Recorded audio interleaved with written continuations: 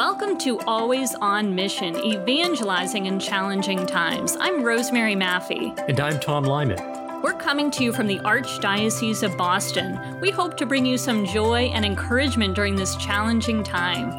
We'll do that this week, as always, by profiling the life of a saint who evangelized in a challenging time, and by taking a look at somebody who's doing the same thing today.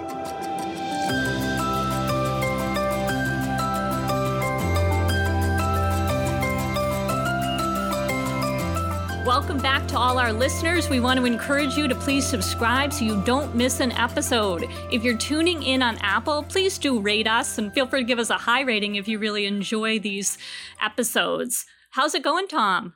Pretty good, Rosemary. How are you? Good. Well, it's exciting that we just came out of a Holy Spirit-filled weekend. Yesterday was Pentecost, which was wonderful to celebrate. And on Saturday, we debuted a workshop on charisms. And wouldn't you agree that as we desire to live out our call to missionary discipleship, discovering and discerning our own individual charisms for the building up of the church is so important? I certainly do, Rosemary. So how was the rest of your weekend, Tom? It was good. You know, as we're beginning to open up society a little bit, so is our family. We're able to finally get together with the grandparents so they can get their dose of grandkids. But with social distancing still, you know, but with time, we pray that this will all turn for the better. Yeah, awesome. Well, how beautiful to still have that in-person connection, even at the socially distant parameters. So today is my birthday, so the weekend was filled with some nice virtual celebrations, which was cool. Well, happy birthday, Rosemary. Thank you so much, Tom. So we actually have a gift for both of us and for our listeners. We have some amazingly fun news that we're actually continuing the podcast. So, of course, we had initially thought, Tom, that we would offer this during the Easter season to bring folks some joy and encouragement. But as we all know, Easter is over. This is the first week after Easter. But the good news is that we're going to continue this podcast at least through June. That's right. I'm happy that we're going to be able to continue this little mission together and help accompany those who are also always on mission. So as we move forward, we thought it would be fun to really engage you, the listeners. So we want to hear from you and create a conversation. And so with that in mind, each episode going forward, we're going to throw out a question to you. So this week, our question is, how has the Holy Spirit surprised you? Maybe in your ministry, maybe in your call to evangelize, maybe in your own walk with the Lord. How has the Holy Spirit surprised you? Share with us on social media. Use the hashtag #AlwaysOnMission and tag us. Our handle is RCAB_evangelize. So Tom, who's our saint for today? This week, our saint is Saint Philip Neri, who actually we celebrated last week on May 26th on Tuesday. And he really is an extraordinary saint. He was known as the Apostle of Rome. He's a 16th century saint, born 1515 and lived until 1595. But I'd like to highlight him for two reasons, really. Number one, because I think it's fascinating how God raises up particular saints in his church at particular times in the life of the church, you know, which now we look back on and we call that church history. But we can see how God was raising up someone like St. Philip Neri at the same time as the Protestant Reformation, the Counter-Reformation, and the Council of Trent and its reforms were being implemented. So these two things were happening at the same time and working together, in fact, in ways that no one would have probably foreseen. Secondly, I'd like to highlight St. Philip because he's someone who experienced certain desires and certain calls in his ministry, you know, and in his prayer life. He felt called to do one thing. And then when he investigated further, God took that desire and pointed it in another direction, something that he had not been expecting. In other words, St. Philip was at times in his life surprised by the Holy Spirit, you know, and many of us perhaps have been surprised by what the Holy Spirit had for us in the course of our lives of faith. So, you know, what was his early life and conversion like? So, St. Philip grew up in a noble family in the city of Florence, so Renaissance Florence, in Italy. And he was educated by the Dominicans at San Marco, which is the famous Dominican convent right in the center of Florence. And this was the place that Savonarola had come out of just, 20 years before, and had an enormous influence on the city and on the faith of many people, as controversial as he was. But Philip was someone who very much had kind of a very good nature. He had kind of a gift of pure-heartedness and faith from a young age, and did grow up in a devout family. When he was 18, though, his father decided to send him south to spend time with a relative who would kind of groom him to take on the family business, really to be a wealthy businessman.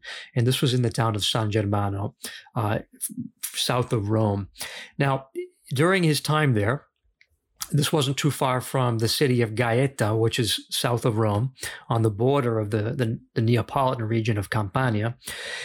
And in that area, there was a place that St. Philip, who, remember, was fairly well formed in his faith already at the age of 18, he would like to go to pray. And it was actually a little chapel founded by the Benedictines on a mountaintop overlooking the bay or the Golfo di Gaeta, the Gulf of Gaeta. And it's really a fascinating place. I've actually been there. And so this is kind of a neat thing. I knew the story rather that St. Benedict himself prayed at this spot, but I did not know that St. Philip Neri also prayed at this spot. And it actually turns out to be the place where he had his conversion. Now, when I say this is a little chapel, it's probably like the size of or smaller than the room that I'm in now. It has like a single window overlooking, the ocean from a magnificent height, hundreds of meters up. So a very small, isolated, simple place, kind of out there on the edge of the world. And it's by this thing called the Montagna Spacata, the mountain that is split in two. And they say that the legend holds that this mountain cracked at the moment of Christ's crucifixion, when the earthquake happened and stones were rent. So this is the place where Philip was praying when he had a profound encounter with the Lord. And he would later refer to this as his Christian conversion. So, this is important for those of us who speak about a culture of evangelization and discipleship. When we look at the journey of discipleship, this, Rosemary, that we may well be baptized and sacramentalized and a person of deep faith, but even within that can have an even deeper conversion. And that is what happened with St. Philip at the age of 18 up on top of the Montagna Spacata. And from that time, he said, thanks to his relative, and he said, I feel called to Rome. The Holy Spirit was impelling him to go to Rome, and he left aside all of his worldly belongings, all of his property, and arrived penniless in Rome in 1533. That's the same year. So meanwhile, his parents think they're sending him off to, inherit the family business, and he's heading penniless like a beggar to Rome. And because he was educated, he managed to find a job with a fellow Florentine tutoring his children, tutoring two young boys there. But he went on to spend the next 17 years as a layman living the apostolate. So living really a profound life of service and ministry, but as a layman. This was not a really common thing in those days. And he was doing this kind of outside of any religious community or like a parish structure, so to speak. He really had an individual, kind of a charismatic call. For a while, he began to pursue an education that would have led him to the priesthood, and he spent 3 years studying at La Sapienza, which is still the University of Rome today, and he also studied theology with the Augustinians. But after that time, he kind of got bored with his studies, and he said, you know what, I'm going to sell my books and donate the money to the poor, enough studying. And no one ever really debated his formation or his theology from that point on. He had brilliant theology and way of articulating it, and did so with a smile and with humor. But spending time in study was not for him anymore. What a powerful example of really listening to the promptings of the Holy Spirit. I'd love to hear more about the act of apostolate, and I think our listeners would be fascinated to hear about how St. Philip lived out his life as a hermit. That's right. And so he really began to devote his life to the sanctification of his own soul and that of his neighbor, and he basically began by making visits alone to hospitals. And so he would just visit the sick, quite simply, and he began to invite others to accompany him. And he was able to do this because he really had quite a magnetic personality. He was a joyful man. And he would often say that, the Christian ought to be filled with joy, that this is a normal part. This should definitely be a fruit of the Christian life, this joyfulness, this cheerfulness. And so he began to kind of just go to the places where people were. He would go to the shops and the warehouses and the banks and public places, and he would basically speak a word of encouragement to them and be inviting them to faith. And his personality and his preaching, his lay preaching at this point, remember, his way of speaking about the faith, what else is preaching but that, speaking about God, drew others to him. And he even became associates with people like Ignatius of Loyola, who was then active in his own early foundation of the Jesuits in Rome by that point. And many of his friends, this was a faithful group, people that he drew to himself. Many of them did end up going into the Jesuits, but many others became his associates and formed what would eventually become the Brotherhood of the Little Oratory. And so this is the kind of the very early stages of what we now know as the Oratorian Fathers, the founding of the Oratory of St. Philip Neri. So that's a bit about his outward life. I mean, this is not the life of a someone who is cloistered, not someone who is taken vows to pray in a cell or pray only in the chapel or this sort of thing, but rather to go out and be with people who were in need of the gospel, and so it can be said that he appeared not fasting to men. If you observed him out and about, he was behaving, in a way that would not strike one automatically as, this person with a profound, deep prayer life. But actually, in fact, his private life was very much the life of a hermit. He fasted. His one daily meal was bread and water. Sometimes he would add some herbs to that. Wow. So I'm talking about extravagance here, adding herbs to his bread and water. He just, in his one room, he had a bed, but he usually preferred the floor. He had a table, some chairs, a rope for his clothes, and was a man of penitence. And because he was seeking holiness in this way, he was not immune to temptations from the enemy. And oftentimes he would simply ward off the devil by saying the name of the Blessed Virgin Mary and inviting Our Lady to come to his aid. And the enemy flew away quickly whenever her name was mentioned. So this is a man who is going on, purifying himself deeply, as Ignatius would say, someone going from good work to good work.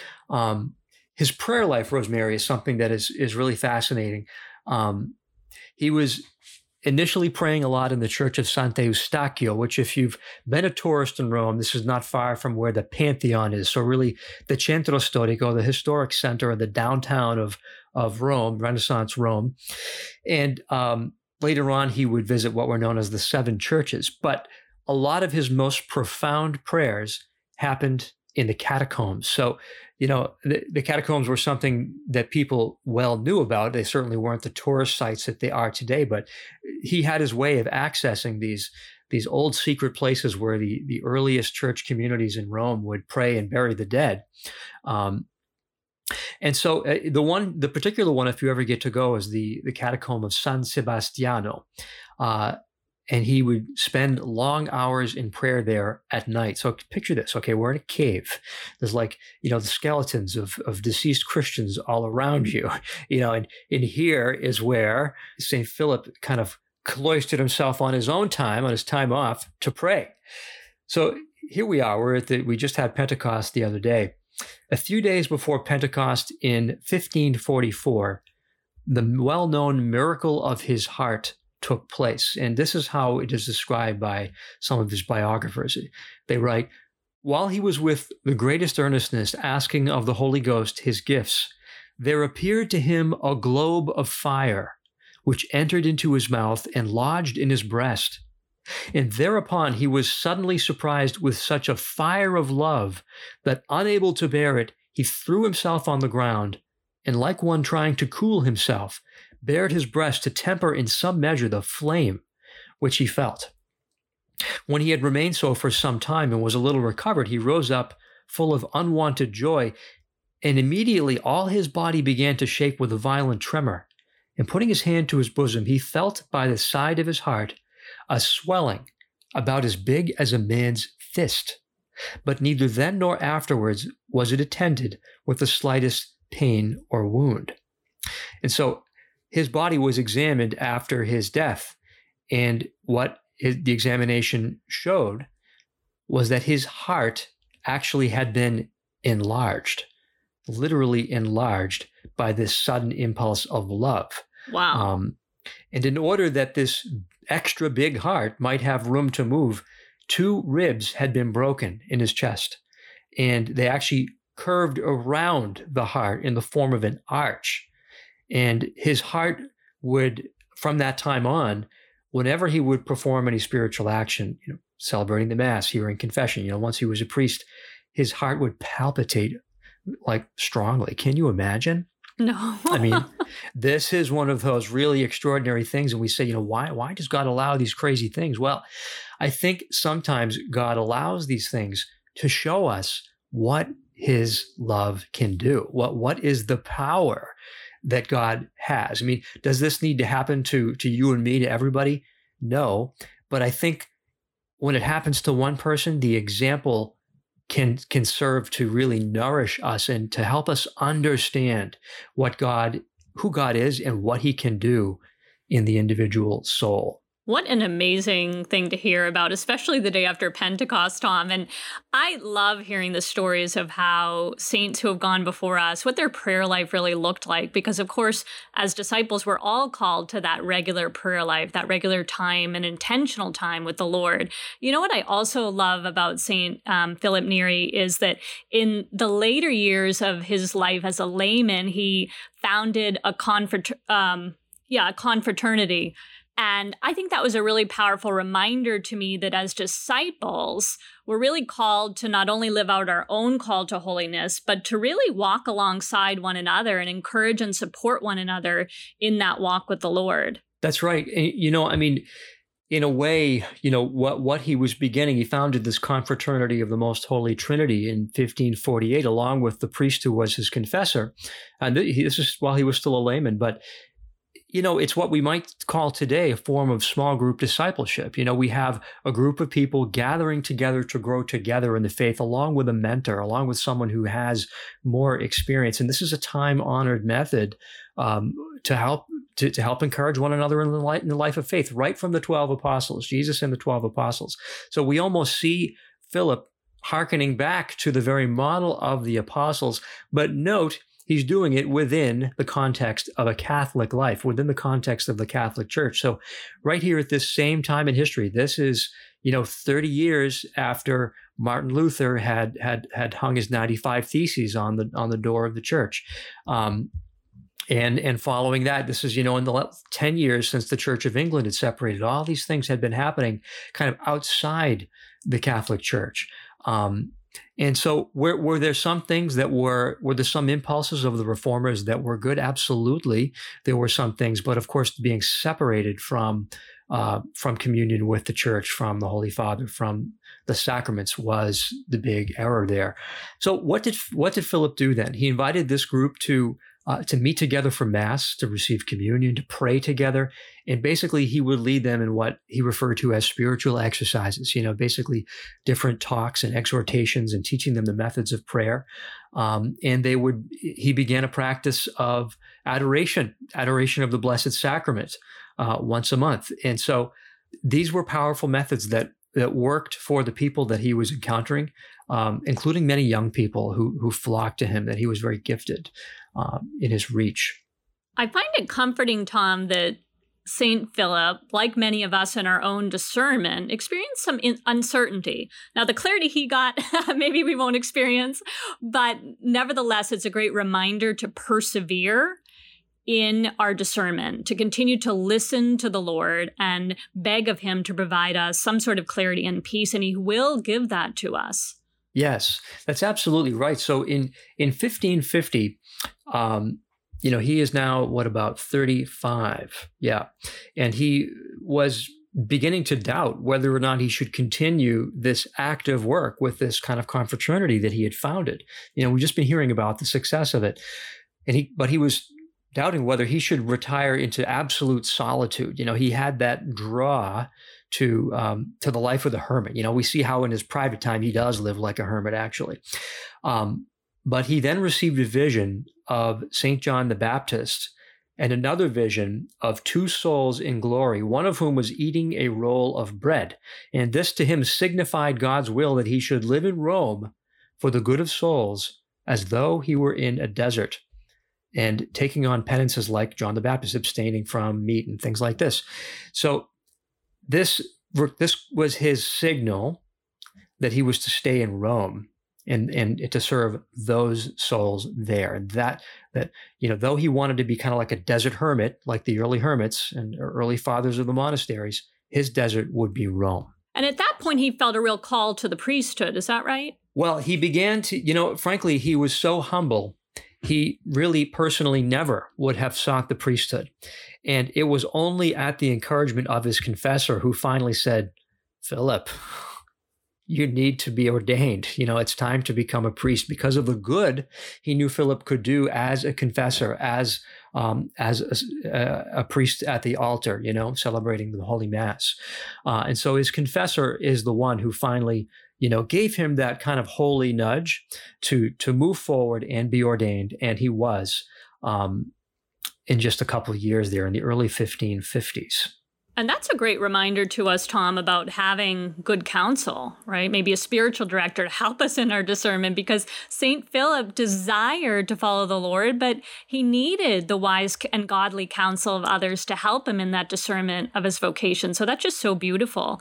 Now, as you and I know, another mark of a true disciple is a deep love for the sacraments and reliance on them. And you and I are so excited that for the last 2 weeks, we've been able to return to Holy Mass and receive Holy Communion. But talk a little bit about St. Philip's love for the sacraments.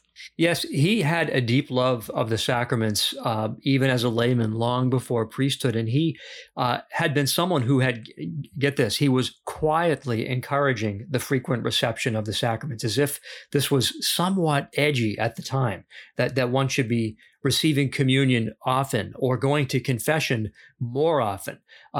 It's interesting that there was another priest at the time who was kind of well known for being edgy in kind of promoting frequent communion, but Philip, interestingly, said that really we should be going to confession more often than communion, especially for the young, right? And see, he knew this because he said this because he knew that that confession was a route to holiness, a route to conversion.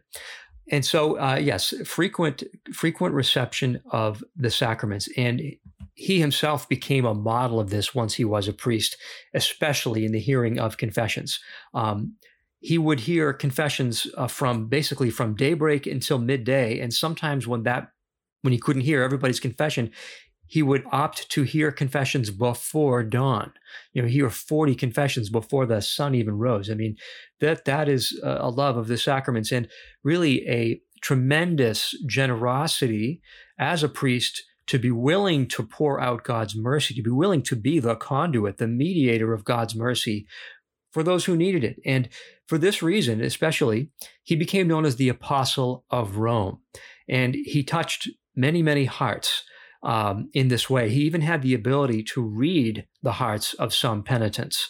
And this was very powerful. His reputation for sanctity became well known across the city. But in his own celebration of the Mass, he had, I don't want to call it a problem, but he had a particular challenge in celebrating the Mass because his devotion became so profound that at the Agnus Dei, the Lamb of God, the altar server would have to close the door and put a sign on the door that said silence. The priest is celebrating Mass. And Philip would remain basically in a rapture, kind of in holy ecstasy for 2 hours. And, when the server would open up the door 2 hours later, Philip would be on the floor in like a profound state of union with God, almost to the point of looking like he had died. So I talk about a really marvelous, miraculous, Eucharistic devotion. Something I think, again, does everyone need to exhibit that? No, but this should be a lesson for everyone about the power and the reality of Jesus in the Eucharist, body and blood, soul and divinity. Amen to that. So, Tom, when we're learning about the lives of saints who have gone before us, or when we're really celebrating the lives of maybe our brothers and sisters who are living out a call to holiness, we might be inclined to want to model our lives after them, which of course we can do to a certain extent, but we also have to pay attention to our own unique call. And so I think it's really interesting that St. Philip himself wanted to follow the example of St. Francis Xavier and really felt like wondering, was he called to go to India like St. Francis Xavier? Yes. So, Francis Xavier really became kind of I think, if you want to say, kind of a rock star in terms of evangelization in the 16th century, in terms of the age of exploration that was just unfolding, with the kind of the European discovery of the Americas and the Far East. And so we, as you know, St. Francis Xavier, went to India and, baptized thousands upon thousands. In fact, if you go to Rome to the Church of the Gesù, there are the two tombs of St. Ignatius of Loyola on one side, and on the other, St. Francis Xavier. And right there, encased in glass, are the bones of the forearm of St. Francis Xavier. Why? Because with that hand, he baptized so many thousands of people in the Far East. Anyway, he was influential just by the stories that came back about him. And so he actually, wanting to kind of keep his own apostolate going, but hoping to leave it himself to go to India, he kind of pushed some of his companions to be ordained a little faster so that he could kind of move along and head over to India. However, he sought the advice, this is wise again, seeking counsel, of a Cistercian monk, Trappists at Tre Fontane. Tre Fontane is on the south side of Rome. It's the abbey founded on the site where St. Paul was executed. So St. Paul outside the walls is right around the corner where St. Paul is buried. But the place where he was beheaded and his head bounced 3 times and 3 fountains sprung forth from the earth, that's Tre Fontane, 3 fountains. So there's an abbey there now on that spot. And he went to this place.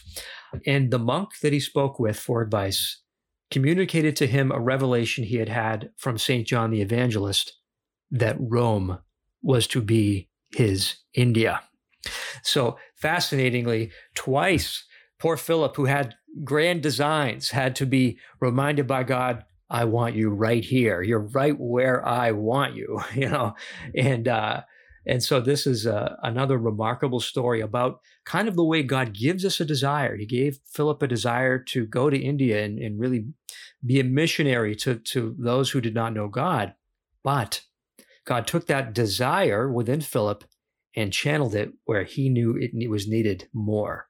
So, Tom, once Philip had that clarity in terms of how he was to live out the desire the Lord placed on his heart, he was then able to focus on building this apostolate. That's right. And this is where the oratory began to take a much more developed form. And so what had been kind of informal meetings developed into regular spiritual exercises in an oratory, which he built over the local parish church. And so in these different exercises, even laymen would preach, in other words, give spiritual talks. But it also included music. The love of music was part of Philip's evangelization program. You talk about truth, beauty, and goodness. So there you have it, the goodness, the charity that he lived in serving the poor and those in hospitals and reaching out to people in every walk of life. The truth that he preached and that he one-on-one shared with people in the confessional. and the beauty of the liturgy and of the quality of their music. And this is something that even today is a feature of many of the oratories that still exist around the world. And I think it's interesting for many of our listeners to note that Palestrina himself was one of Neri's followers. So Giovanni Pierluigi da Palestrina, who is the famous Renaissance composer of polyphony, one of the greatest, if not the greatest composer of polyphony of all time. Polyphony meaning many voices. When you have, instead of Gregorian chant with one voice, you have 4 or 6 or 8 different voices singing the same words, but at different times, complementing each other, producing vocal tensions, just absolutely magnificent in beauty. Palestrina was one of these folks attracted to Philip Neri and serving in the apostolate of the oratory. Thanks so much, Tom, for sharing about St. Philip Neri. Could you close us in a prayer? Absolutely. So this is the prayer from the collect for the Mass on the feast of St. Philip. In the name of the Father, the Son, and of the Holy Spirit. O God, who never cease to bestow the glory of holiness on the faithful servants you raise up for yourself, graciously grant that the Holy Spirit may kindle in us that fire with which he wonderfully filled the heart of St. Philip Neri. Through our Lord Jesus Christ, your Son, who lives and reigns with you in the unity of the Holy Spirit, one God, forever and ever. Amen. In the name of the Father, the Son, and the Holy Spirit. Amen. Well, thank you so much, Tom. Coming out of Pentecost this week, we loved hearing about how St. Philip Neri was really guided by the Holy Spirit in his ministry. The same can be said for our next guest, Lorna DeRoses, our friend and colleague. So stay tuned for that conversation. But before you do, I encourage you to maybe hit pause and go to social media. Let us know how you have been surprised by the Holy Spirit in your own ministry, evangelization, or walk with the Lord. Use the hashtag #AlwaysOnMission and tag us.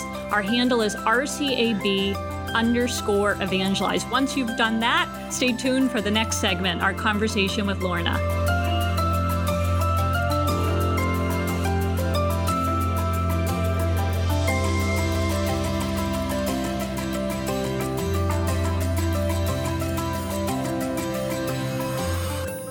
Welcome back to Always on Mission, evangelizing in challenging times. Tom and I are thrilled to be joined by our friend and teammate, Lorna DeRoses.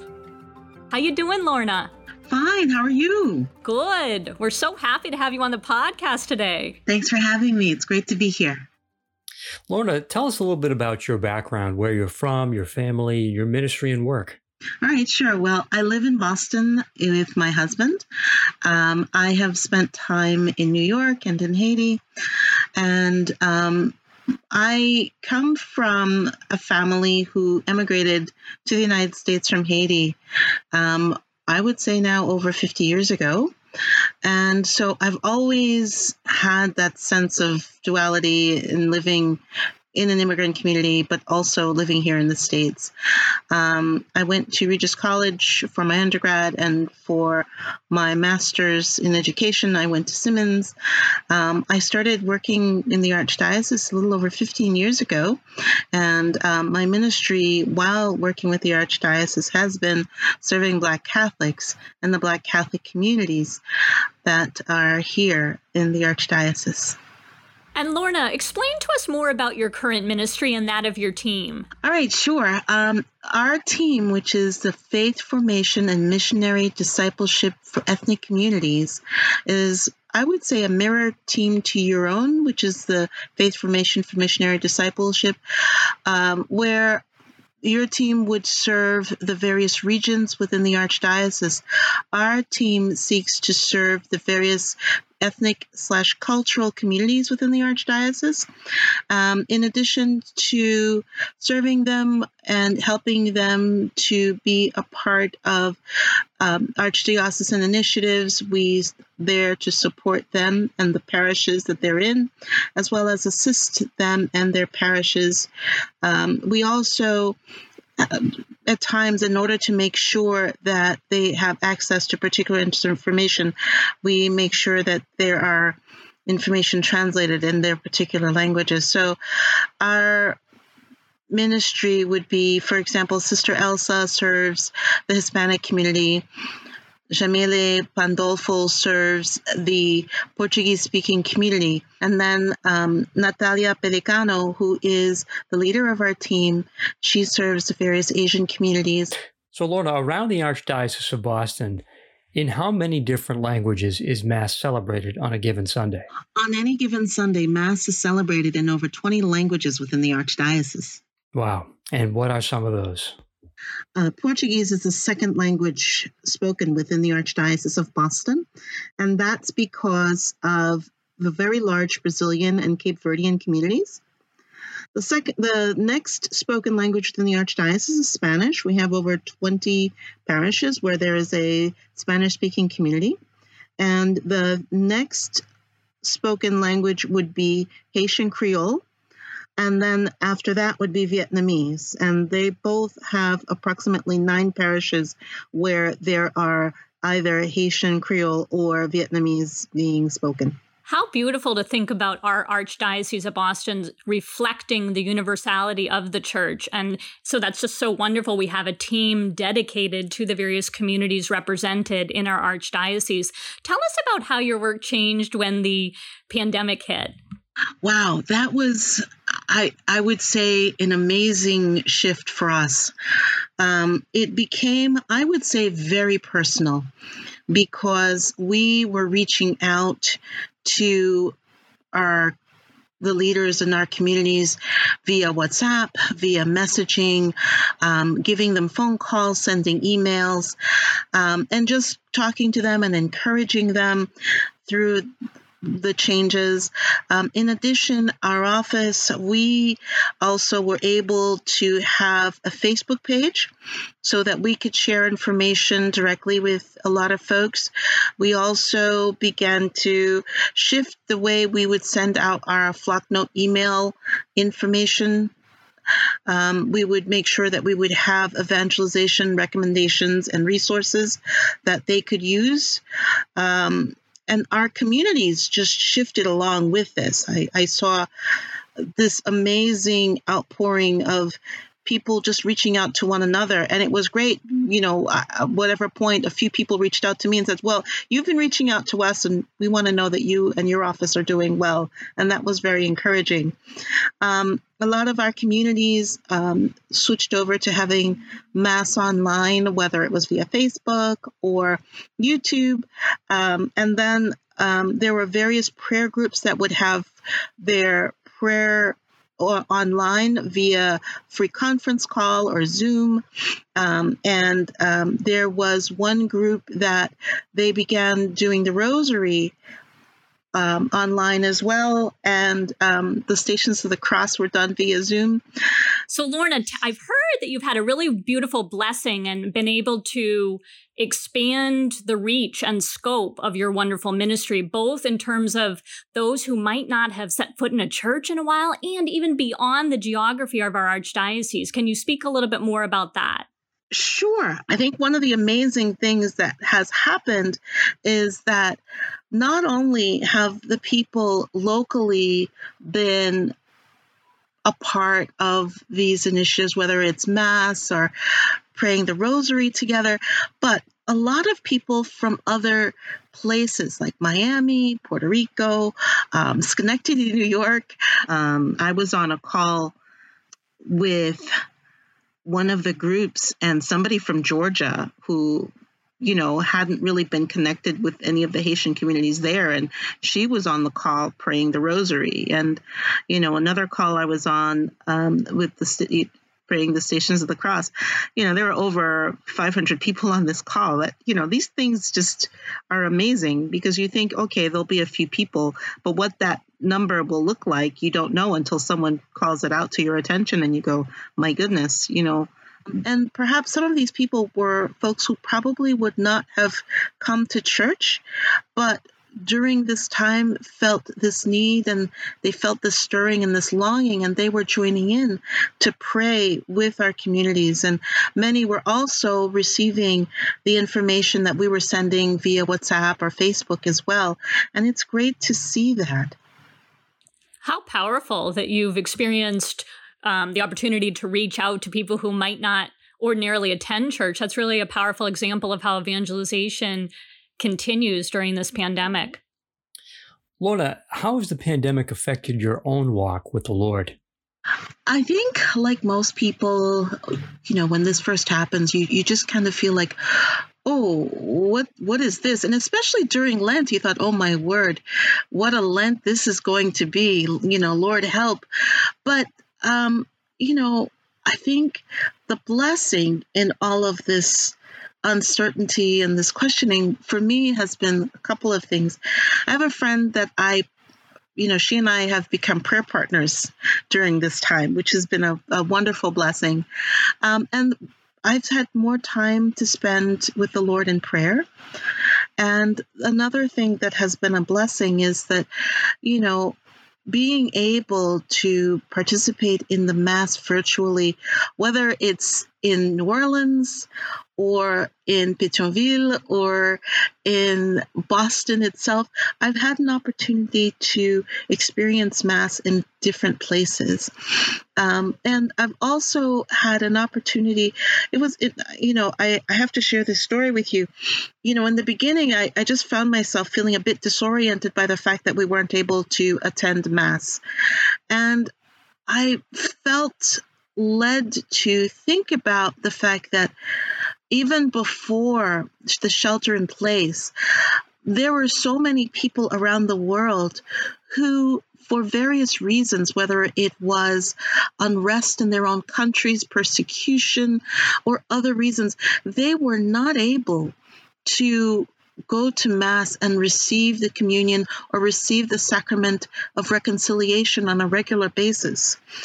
And I just had to step back and say, okay, then this is my way of standing in solidarity and praying with them and for them, as well as praying for my brothers and sisters who are here, who are going through this with me as well. That's beautiful, Lorna. You really offer a witness of solidarity, but also in standing together at the cross, really, with others who are suffering the same things at this time. So a beautiful witness. Lorna, we ask all of our guests, what does it mean to be always on mission? And how might you encourage others to evangelize in whatever way they might be called? Well, we're always on mission. We are called as Catholics to be on mission. Christ called us to go and share the good news. And even though we're navigating unfamiliar waters, we know that Jesus is steering the boat for us, and he's guiding us and leading us toward the Father. And so even if the times are uncertain, we know that the mission is certain. We just have to look at, reaching out to a friend, whether it's a phone call, just to check on that person and having a brief conversation. And at the end of the conversation saying, well, please know I'll be praying for you. Something like that, I think, is a way of just letting people know that you're thinking of them, but living out your witness in a different way. You may not be able to be with them in person, but however you can reach out to let them know that you're praying for them, you're praying with them. I think that's a way of witnessing Christ. And I would encourage people to find that way that they can continue to be on mission. Thank you for that, Lorna. So today is the day after Pentecost, the great celebration we have at the end of the Easter season. How would you encourage listeners to call upon the Holy Spirit to guide them in the work of evangelization? I think just to ask the Holy Spirit to guide them and show them the way that they can evangelize, show them the way that they can reach out to particular people that they know in their lives. I mean, sometimes, we think, oh, we should be reaching out one particular way, but really, truly, I think it's through the guidance of the Holy Spirit that we can find the way in which we can reach out to the person in the way in which they can respond to. I think it's important for us to pray to the Holy Spirit for help and for guidance at this time, especially during this time of the day after Pentecost. Amen. Thank you so much, Lorna. Lorna, what a joy it is to speak with you now and to work alongside you in mission. I hope that those listening are inspired by your creativity in the way you live out your ministry, particularly in these challenging times, in the way you really stay close to Christ in the cross amidst trial, and in the way you are united to your brothers and sisters in prayer, those who are near and far. Could you please close us in prayer? Sure, I'd be happy to. In the name of the Father, and of the Son, and of the Holy Spirit.